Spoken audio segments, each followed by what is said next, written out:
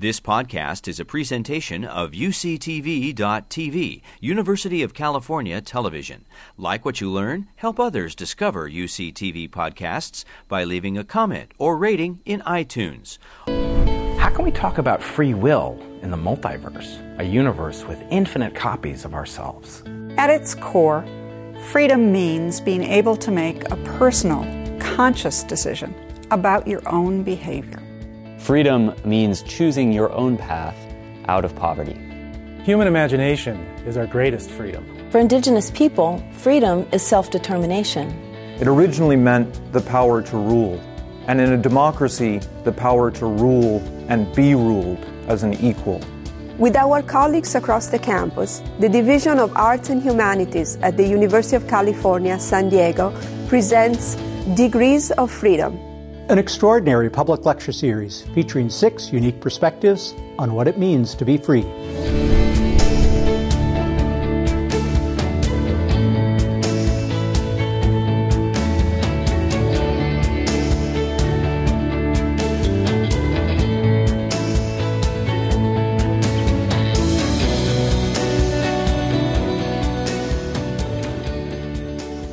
Well, it's a great pleasure to introduce to you Professor Nancy Postero. She's an associate professor in the Department of Anthropology.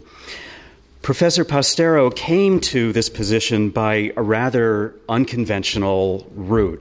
Most of us finish undergraduate school, and then we just go on to graduate school, and these days you do 4 or 5 postdocs, and then if you're very lucky, you get an academic position. She finished with a degree in psychology and human biology at Stanford, went on and got a law degree in Arizona, went on to practice law for a number of years, human rights law primarily, then had a highly successful career as a journalist and helped to produce a number of programs with NPR. Now, I try to imagine this next conversation. Mom, Dad, guess what? I decided to quit my job as a lawyer and successful journalist to get a PhD in anthropology. But she did, and the rest is history. At UC Berkeley, and she has been with us here, we're lucky to have her, since 2001. She's the author of Now We Are Citizens, Indigenous Politics in Post-Multicultural Bolivia. And tonight her topic is Indigenous Rights in Latin America. What kinds of freedom do they offer? So please join me in welcoming to the podium Professor Nancy Postero.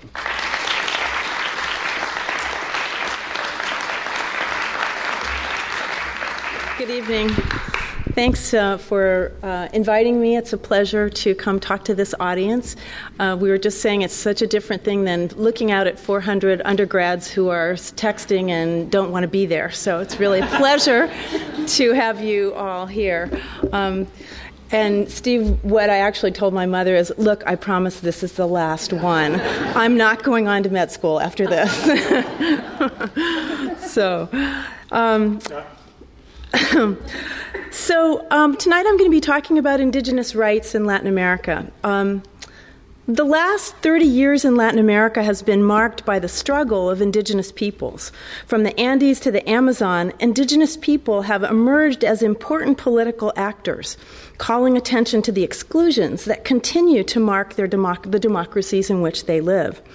Since the 1980s, Indigenous peoples have demanded their right to political participation, pressuring nation-states to broaden their understandings of democracy. They've demanded self-determination and the freedom to make their own decisions about their forms of government and lands. They've used the classic tools of citizenship, the media, nonviolent protests like you see here in Bolivia, and more, they've been using the ballot box. And here you see a rally for South America's first indigenous president, Evo Morales of Bolivia, now in his 3rd term. But they've also used another important tool, human rights. Especially when the governments of their states have participated in exclusion or violence against them, indigenous groups have turned to the international institutions of human rights for help or visibility.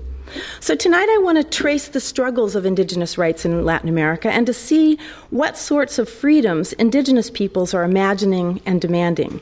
What do citizenship and human rights offer for their struggles?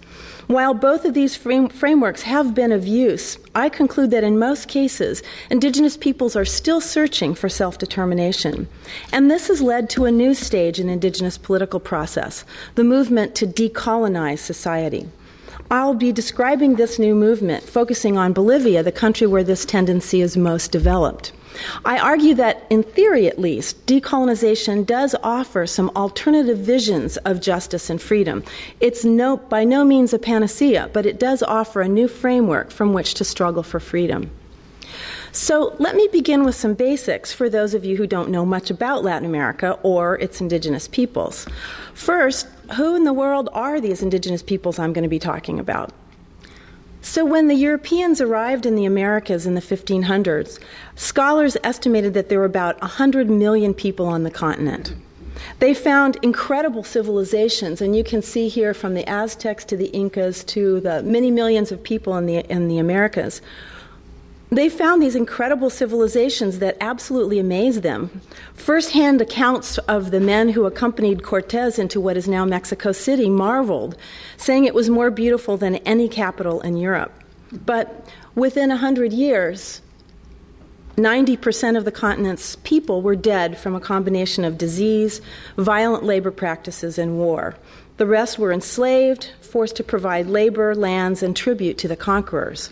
And so it's their descendants who are indigenous peoples today, probably around 10% of the current population of Latin America. Of course, many people are the descendants of intermarriage between Native Americans and Europeans. It's the descendants of these survivors that we're going to be talking about today.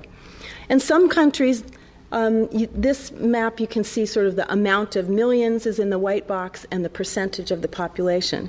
In some countries like Brazil, indigenous people make up a tiny minority, so less than 1%. In others like Mexico, Peru, or Ecuador, they are minorities, but with significant numbers and cultural impact.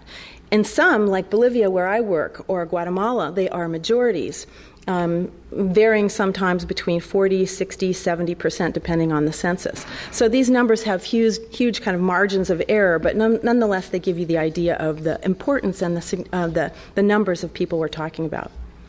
So when you hear the word indigenous, what do you think about? Do you think about these sorts of images of indigenous people with feathers, fierce warriors? Do you think more about the kinds of beautiful, exotic beaches and lost places that you imagine indigenous people to live in? Do you think about them as the producers of the beautiful textiles that many of us cover our offices and homes in? Do you think about them as people who practice these old cultural practices, like chewing coca in Bolivia, or making beautiful masks, or dancing? Do you share the idea that indigenous people are shamans with ancient wisdom and knowledge of medicinal plants, like we often see in the movies? Part of the reason why we might imagine indigenous peoples this way is because of a widely held discourse, or a way of thinking or representing things. In this discourse, indigenous peoples are represented as exotic others, different from and opposed to the West and modernity. In this dominant view, Indians live in rural villages. They're childlike, they're close to nature, and they continue to enact cultures that we call traditional. While these can take very positive valences, the idea of the noble or beautiful savage, they can also take negative and very racist valences, like seeing Indians as backwards or lazy or even dangerous. Scholars have demonstrated that this way of seeing Indians was itself a tool that justified colonialism and the paternalistic and exploitative relations that accompanied it. So I want to begin by making clear that indigenous people aren't just the remnants of the past, but they're active, modern people who are using their cultural values to make new histories. So, yes, there are Indians in the forests, like these Ecuadorian Amazonian indigenous people, but there are also many, many Indians in cities. They're merchants. They're the economic engine of the countries in which they live. They're political actors. They're teachers. They're just like us. In Bolivia, where I work, they are highly organized, and they have been some of the most important political actors in the last 20 or 30 years. Indigenous peoples have formed a dominant political party. They have won election to Congress and the presidency, and here's once again Evo Morales, the new president of Bolivia. And they held a constitutional convention, rewriting the Constitution to refound the country. Here's a picture from the Constituent Assembly in 2006 until 2008. So we start with the idea of indigenous people as active modern actors. But who are they? Who counts as indigenous? In the United States, this question has long been answered by sort of biological accounting, that is what is called the blood quantum. The U.S. government as trustee, and I think some tribes of indigenous Native Americans, determines who can be enrolled in tribes by looking at a genealogy and a heritage. You count, you're enrolled if you have the right percentage of Native American blood. And of course, this is a matter of great angst and debate amongst Native Americans here in the United States, as this art piece from Alaska makes clear. In Latin America, though, such biological measures are really not the sort of thing that people use to define themselves as indigenous. That's not to say that biology is absent. Often you might see white people who will say that they are of pure European blood, or indigenous people who might say that they are of the raza indígena, the indigenous race. But for the most part, identification as indigenous is based on other factors: language, dress, shared history, cultural values, cultural practices. And what this means is that the line between who is and who isn't indigenous is very blurry and can change over time. So the same person who might be seen as an indigenous person in their home village, speaking their native language, wearing homespun clothes, might be seen as a mestizo or a mestiza when she moves to the city and goes to work every day wearing Western-style clothes, and vice versa.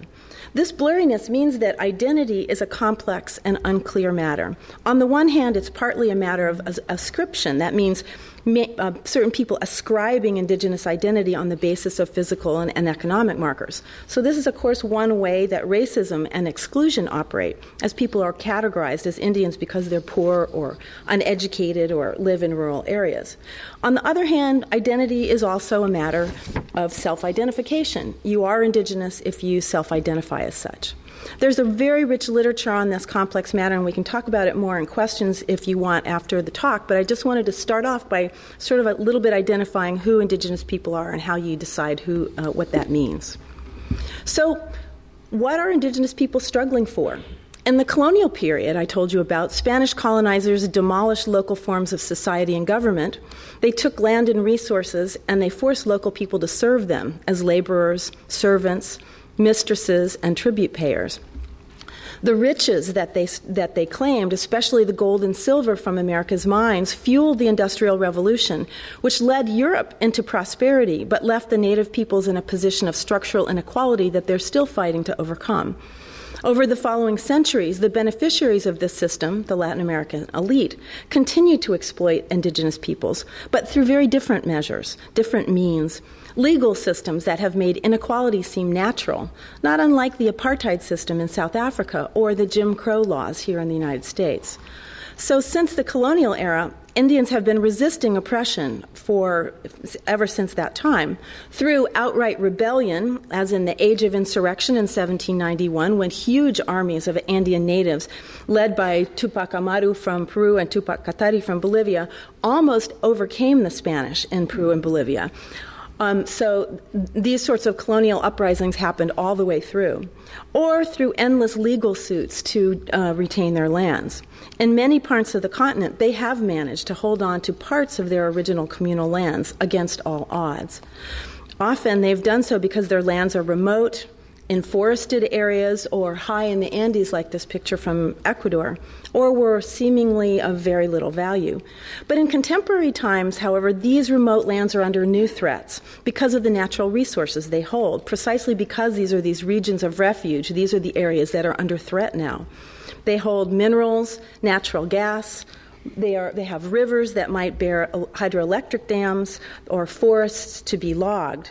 So in most places in Latin America, the state holds the subsoil rights and can grant concessions to transnational corporations to exploit them without the permission of the owners of the land. Thus, one of the key demands for indigenous peoples is land. They want to control their territories and make decisions about how they're held and how they're developed.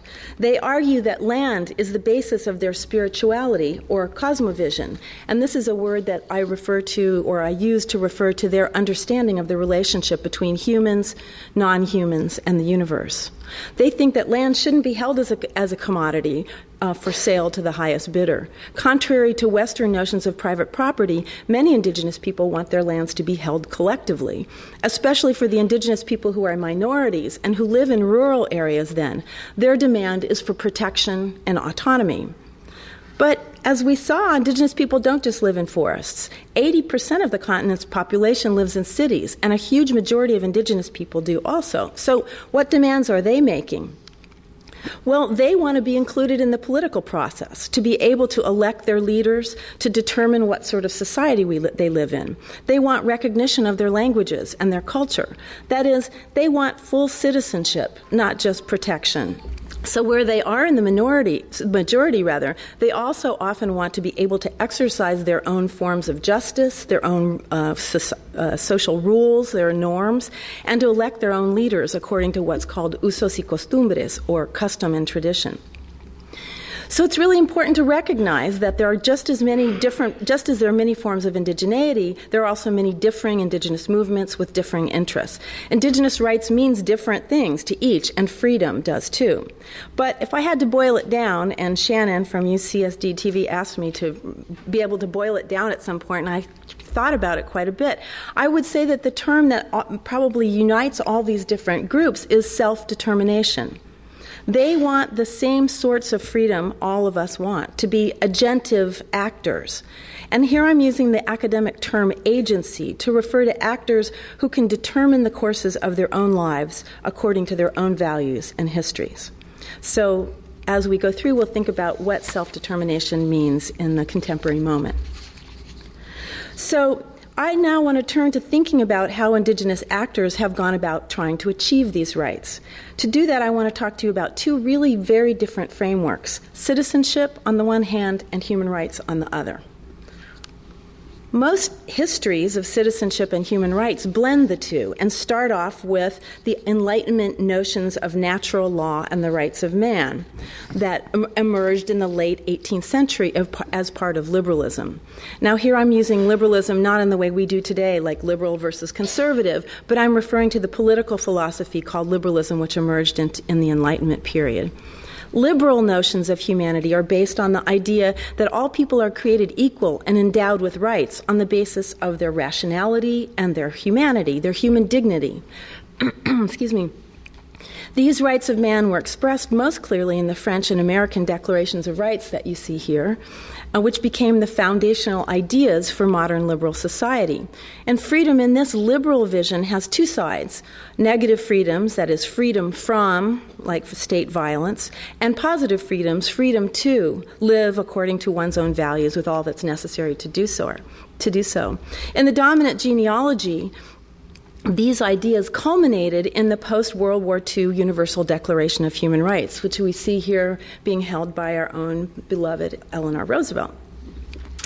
The Declaration drew on the language of rights of man, but added to it, grafting social justice onto this already existing tree of liberal liberty and laying the foundations for an international regime of human rights.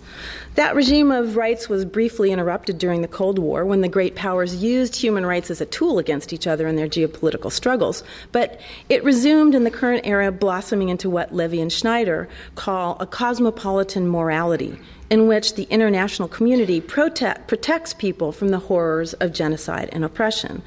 So this is the general perspective that most of us have, I think, of human rights, that the long road from colonial oppression and exploitation has led to modernity and has culminated in an international regime of justice and human rights for all. Well, I'm going to trouble that genealogy, that history, just a little bit, using the work of historian Samuel Moyn, who gives us a very different and quite interesting view, I think. He argues that the rights of man emerged in a particular moment of insurrection against the monarchy, and that despite the language of universality in them, the French and American declarations were essentially proclamations of national sovereignty, not universal morality and wonderful great ideas of protection, but rather this is about sovereignty. They were rights of man and citizen. They established citizenship rights and not human rights, and were based not in morality, but in revolutionary politics. Similarly, he argues, the United Nations emerged after World War II not as a protector of individual rights, as we often think, but as a bastion of national sovereignty rights. The goal was international peace based on inviolable national sovereignty. Perhaps most provocatively, Moyn argues that the Universal Declaration of Rights was dead at birth, and that's his quote, because it really didn't help resolve the pressing questions of the day. For the great powers, it didn't help them in the debates between their conflicting utopias of capitalism versus socialism. For the huge majority of people under colonial rule, it didn't address the big questions that they were thinking about, self-determination and racial justice. For them, the vague notions of human rights in the Declaration were not as important as gaining freedom from their imperial masters. And neither the Universal Declaration nor the UN Charter called for self-determination. Moyn shows how during the following decades, the decolonizing world eventually pushed the international community to include self-determination into the idea of human rights. And it is the first article in the 1966 Covenant on Economic, Social, and Cultural Rights. But even then, he argues this modified version of human rights was still very deeply entrenched in the framework of citizenship and the nation state. What decolonization referred to at this moment was not to the recognition of rights of minority peoples within nation states, what we might think of as internal autonomy, but rather independence from colonial powers and the establishment of new nation states. So one example was Vietnam, which was struggling from independence from France. Its leader, Ho Chi Minh, made a very famous speech in 1945 in which he began with the famous words from the U.S. Declaration of Independence about life, liberty, and the pursuit of happiness, and ended saying his country deserved the same right to be free and a free and independent country. Moyn says that the international regime of human rights that we all assume as present now actually did finally begin to develop, but not until the 1970s, when the previous universal utopias like national sovereignty, socialism, etc., proved unable to prevent oppression. He says that the Cold War showed the dangers of national sovereignty and that the decolonization movement of the 1960s faded a little bit as liberation movements devolved into corruption and authoritarianism. He suggests that in this gap, human rights emerged as a new, limited, kind of minimalist utopia, a tool activists could use to defend individual rights. They asserted that human rights were not political, not revolutionary. And you see here, this is some of the early Amnesty International activists. And in this period, they framed their work as issues of morality and conscience rather than revolution.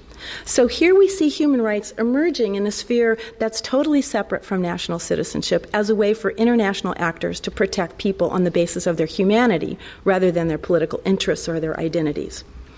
So where do indigenous rights fit into all this story? I place indigenous rights precisely in the gap between citizenship and human rights. Indians were poor, persecuted, and lacked political access in their home countries. While they considered themselves nations or peoples, they were excluded from the nation-state system that had been set up. So over the last 3 decades, indigenous peoples have tried 2 separate strategies. At the national levels, they've pushed for greater citizenship rights, and at the international level, they've sought rights through the international regime, particularly of human rights. And these 2 struggles were happening at the same time and influenced each other. So I'm going to tell you a little bit about how both of those work. So first, let's talk about what was going on at the national levels. Starting in the 1980s, indigenous groups across the continent began organizing, often with the help of anthropologists and non-governmental organizations. And this is a slide from the multicultural years of the 1980s in Bolivia, when there were a lot of marches.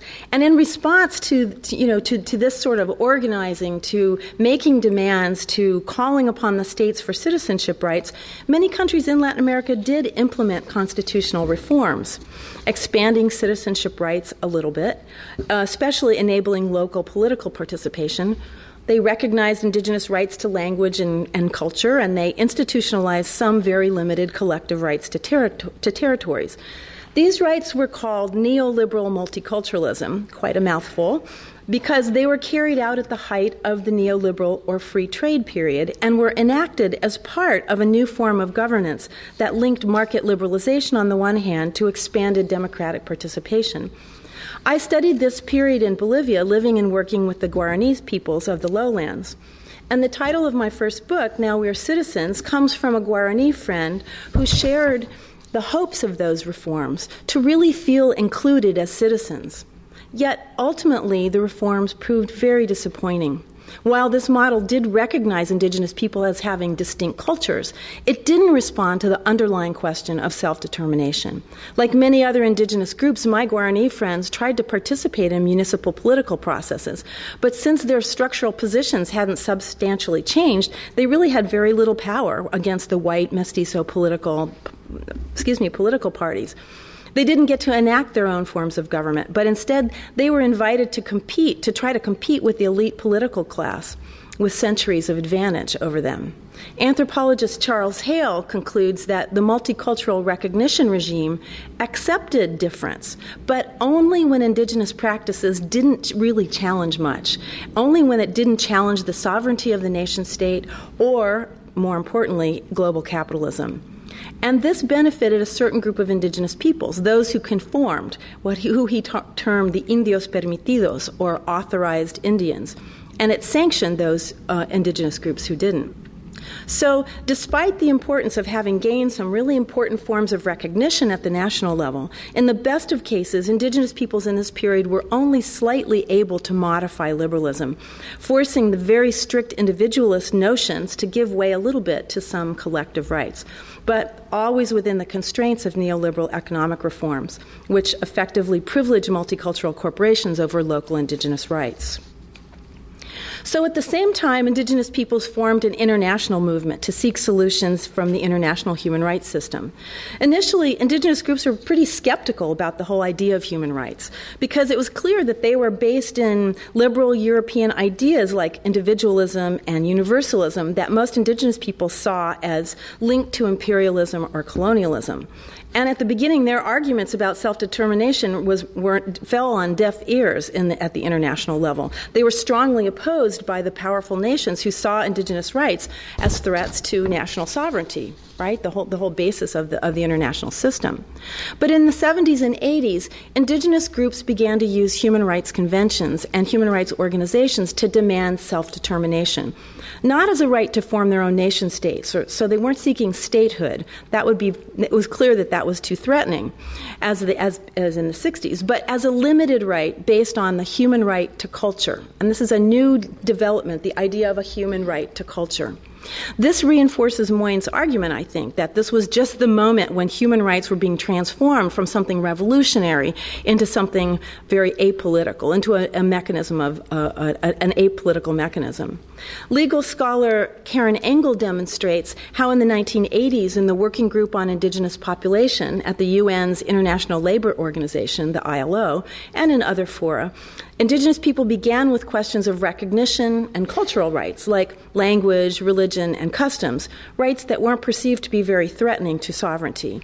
And then slowly they began linking these rights to demands for territory, arguing that they couldn't practice their traditional customs without traditional territory.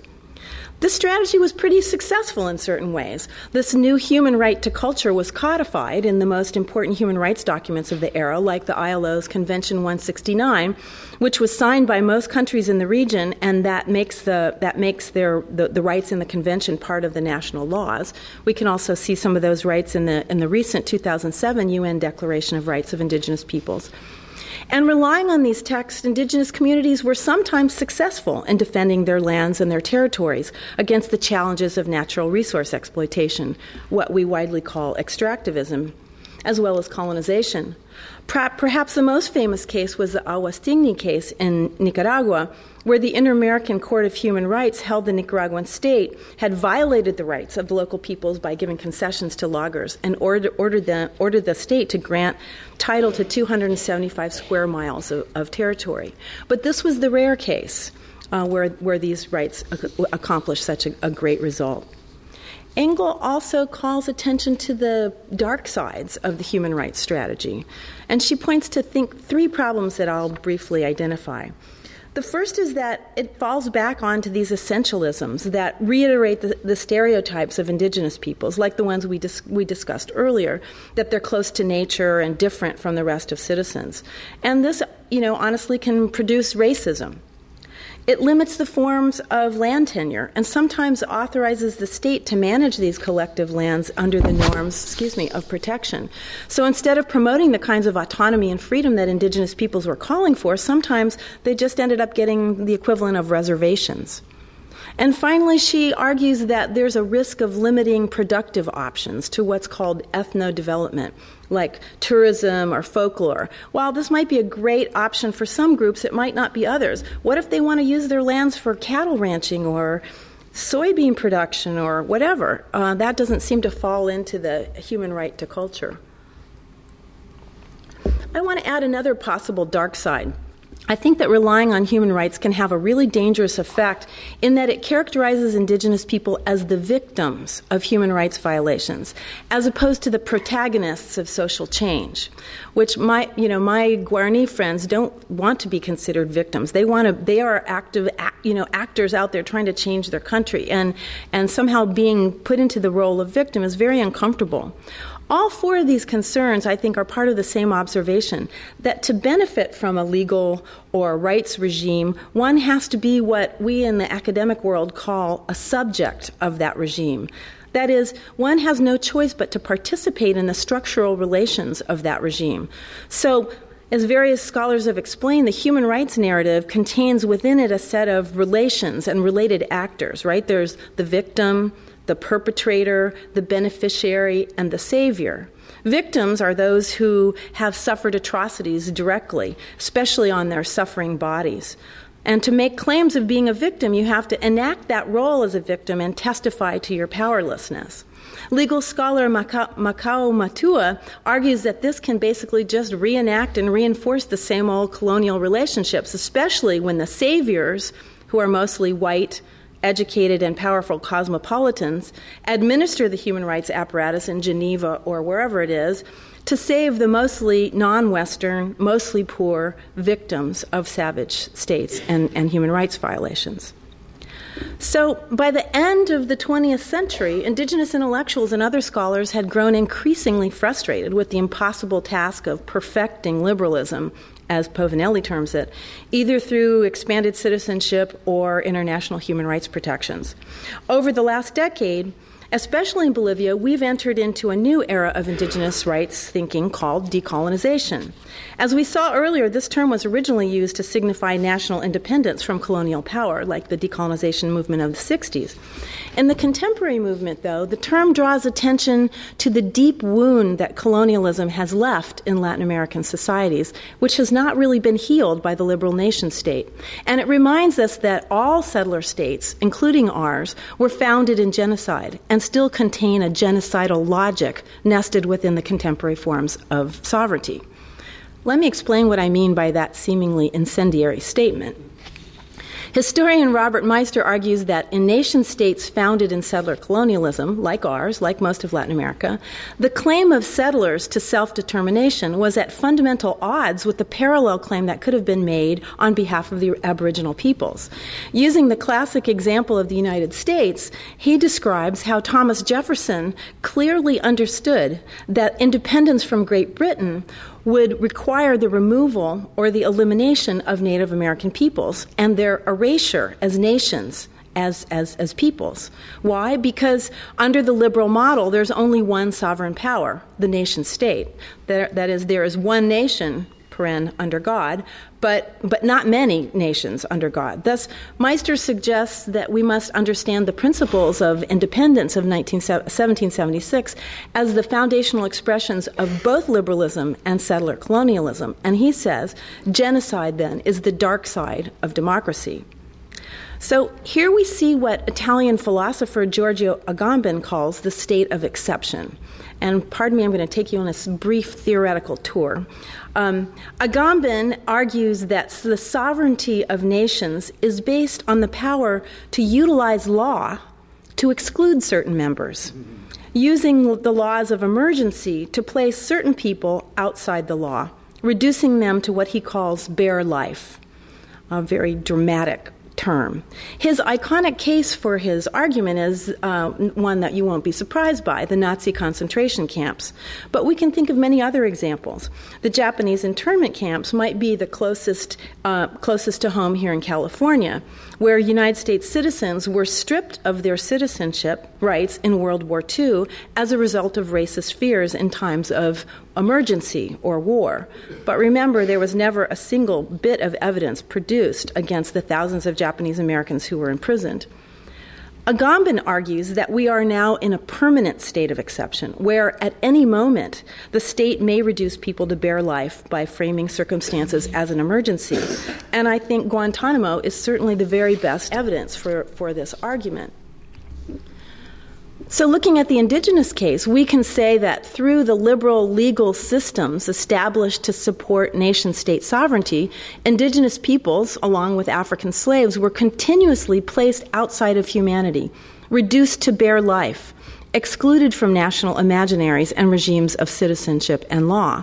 And in all of these cases, the settlers used laws to justify their acts, creating separate legal categories for Indians and Africans. And here you see contracts making people into commodities. What decolonization activists point out is that this continues despite decades of inclusion and constitutional reforms. As recent examples across the continent show, states continue to exercise their sovereign discretion to deny Indigenous groups the right to have rights. Perhaps the most egregious example these days is that of Chile, where the state has charged Mapuche activists struggling to defend their territory as terrorists, invoking exceptional terrorism laws that authorize pretrial incarceration, limited due process, and extremely long sentences. The state denies them the civil rights that other citizens have. This fall, the Inter-American Court of Human Rights held that Chile had indeed violated the human rights of Mapuche indigenous activists and freed several activists from their very lengthy jail terms.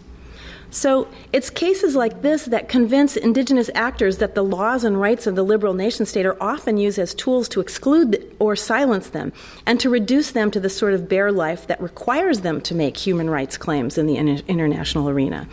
Thus, here we see that troubled gap between citizenship and human rights. When the state of exception kicks in, which it inevitably does according to Indigenous people's experience, then human rights is the fallback tool. And it's this relentless cycle that decolonization activists are hoping to end. So what then is decolonization? The new decolonization movement focuses instead on recognizing and excising the continued colonial and Western legacies within their societies and states. In this view, the liberal nation-state is a vestige of colonialism, and what activists are holding this view are trying to do is to seek another form of justice, another form of freedom. So what might that freedom look like? Well, there's several overlapping lines of thought that come together in the Bolivian decolonization movement. And I put these posters up because you can see that, well, if you speak Spanish, you can see that there are just a lot of debates going on in Bolivia about this coming from these different angles. So the first line is a very local perspective coming from Bolivian indigenous intellectuals and others who think about decolonization as the necessary overturning of foreign control over native lands. Aymara intellectual Pedro Portugal personifies this trend, arguing that decolonization is, quote, the process by which the peoples who were stripped of their self-government by the foreign invasion recuperate their self-determination. You can see this is a very blunt, very political approach focused on taking control of state and territory. A second important line of thought comes from subaltern studies, which focuses on the revolutionary decolonizing efforts of other formerly colonized countries like India and Algeria. A key influence for this perspective is the well-known writer Frantz Fanon, who argued that decolonization was an inherently violent process through which the entire society would have to be transformed and new decolonized subjects would be born. This focus on the subjectivity of the colonized, then, calls on the colonized subjects themselves to decolonize themselves and their ways of thinking. So it's a much more of a cultural, psychological form of politics. A third important line of thought is post-colonial studies and its focus on the relationship between power, knowledge, and culture. And scholars in this school point out how colonial forms of domination obscured indigenous ways of thinking and knowing, privileging Western categories and epistemologies instead. So this critique calls for a rethinking of Western ideas that underlie Latin American societies, and especially the binaries between nature and culture that underlie capitalism and development. So this vision of decolonization is especially influential for those concerned about the environment and global climate change, as they suggest that indigenous visions of the relationship between humans and non-humans, between humans and the planet, the Mother Earth, can form the basis of a new sustainable ways of living, which in Latin America is called vivir bien, or living well. In Bolivia, these three things all come together in a larger debate, which is whether the state can be the site of this transformative process. Under the leadership of Indigenous President Evo Morales, Bolivia's Constituent Assembly rewrote the Constitution, as I said, refounding the country as a plurinational state and dictating a series of rights for its indigenous, originary, and peasant peoples. They use the term plurinational to call attention to the plural nature of Bolivia's peoples, but they also are trying to differentiate this form of inclusion from multiculturalism. Multiculturalism is, as I talked about a little bit earlier, is an invitation to all indigenous peoples to participate as citizens.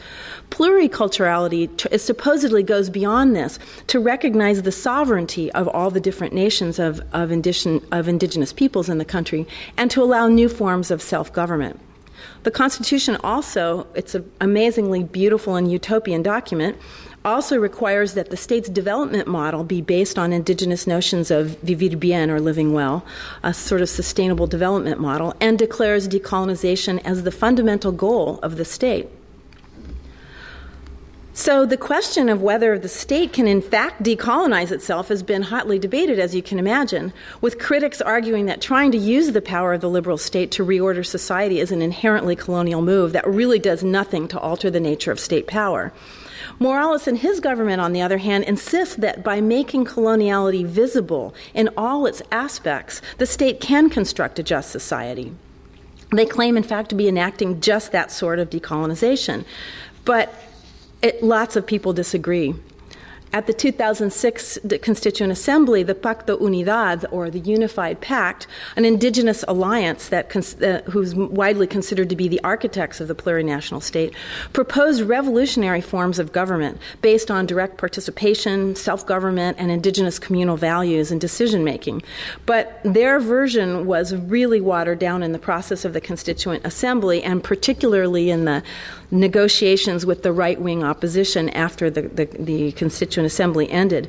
And this leads the Pacto, along with many other dissenters, to claim that the new Bolivian state, for all its beautiful utopian discourse in the Constitution, is really just a reformed version of the old colonial and liberal state. Okay, so what can we make of these debates? What can the decolonization movement show us, and how's it working out in practice?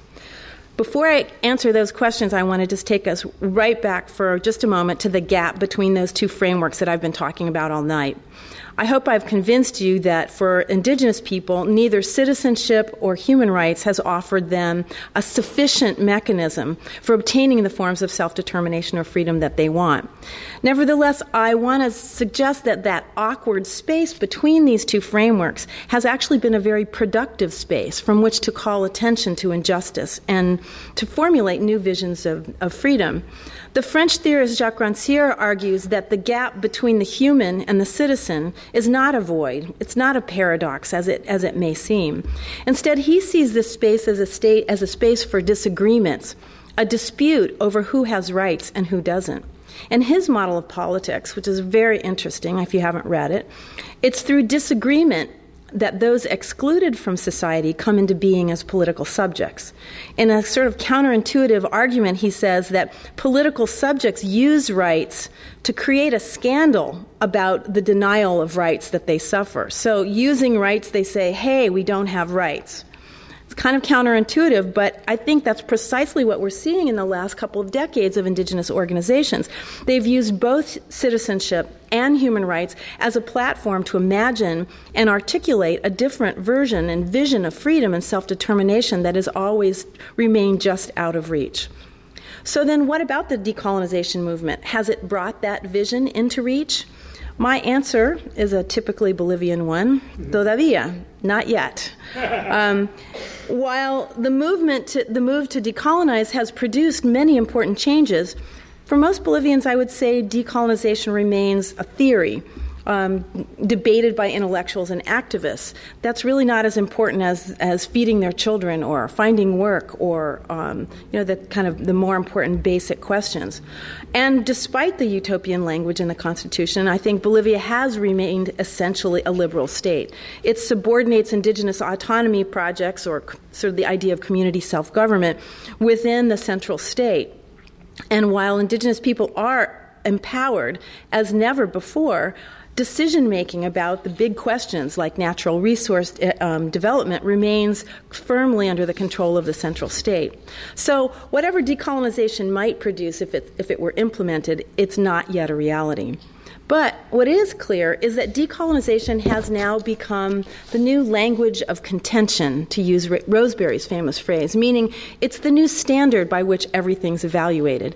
And this implies that it's a really important discourse now in Bolivia that everyone can use to create those scandals that Rancière suggests. So, on the one hand, the government is using the discourse of decolonization to justify its agendas and its policies.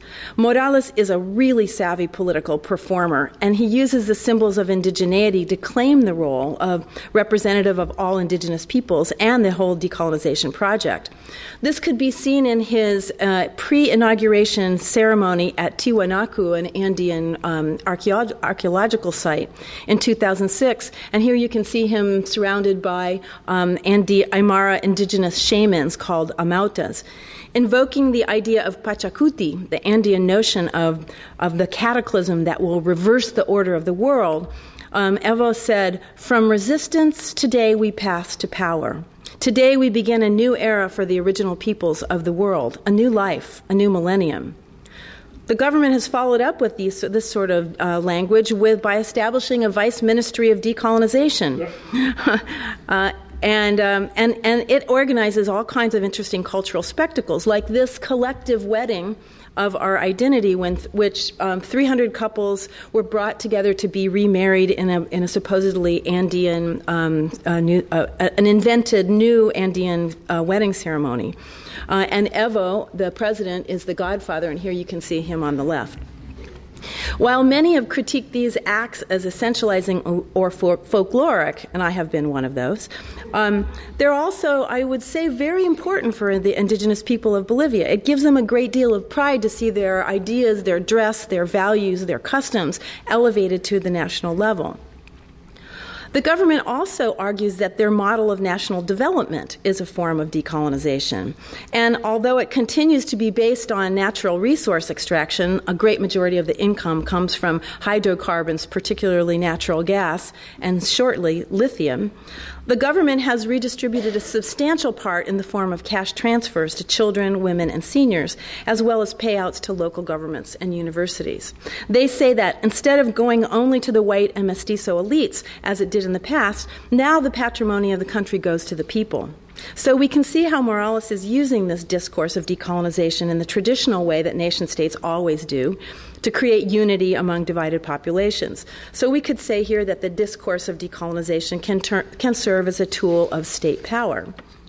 But we can also see how decolonization discourse has become a key tool for those opposing the government. The most remarkable case of this over the last few years is a controversy over a highway that the Morales government has tried to build through an indigenous territory and national park known by its acronym TIPNIS. The government refused to follow the dictates of the new Constitution, which required prior consultation before any development, and that prompted a massive march, and here you can see the first march in 2011, by lowland Indigenous community members who were protesting both the road and, probably more importantly, the government's failure to abide by the law and the new Constitution. During the march, the National Police violently intervened, firing tear gas and rubber bullets, injuring many of the marchers. And so the case became a site of national debate about the government's development project based on extracting natural resources and its abilities to protect Indigenous people. And decolonization is at the center of this debate. Everyone's asking, is this how a decolonized state acts? Isn't this just another example of the state of exception that we talked about before? And many critics judge the government as being cynical, speaking about sustainable development and based on Indigenous values and the dangers of climate change on the one hand. The top picture is from an alternative climate change forum that Morales held in Bolivia a few years ago. And on the other hand, urging natural resource exploitation and industrialization, as you see him here in the bottom slides. So, as you can see, decolonization is still a horizon rather than a reality.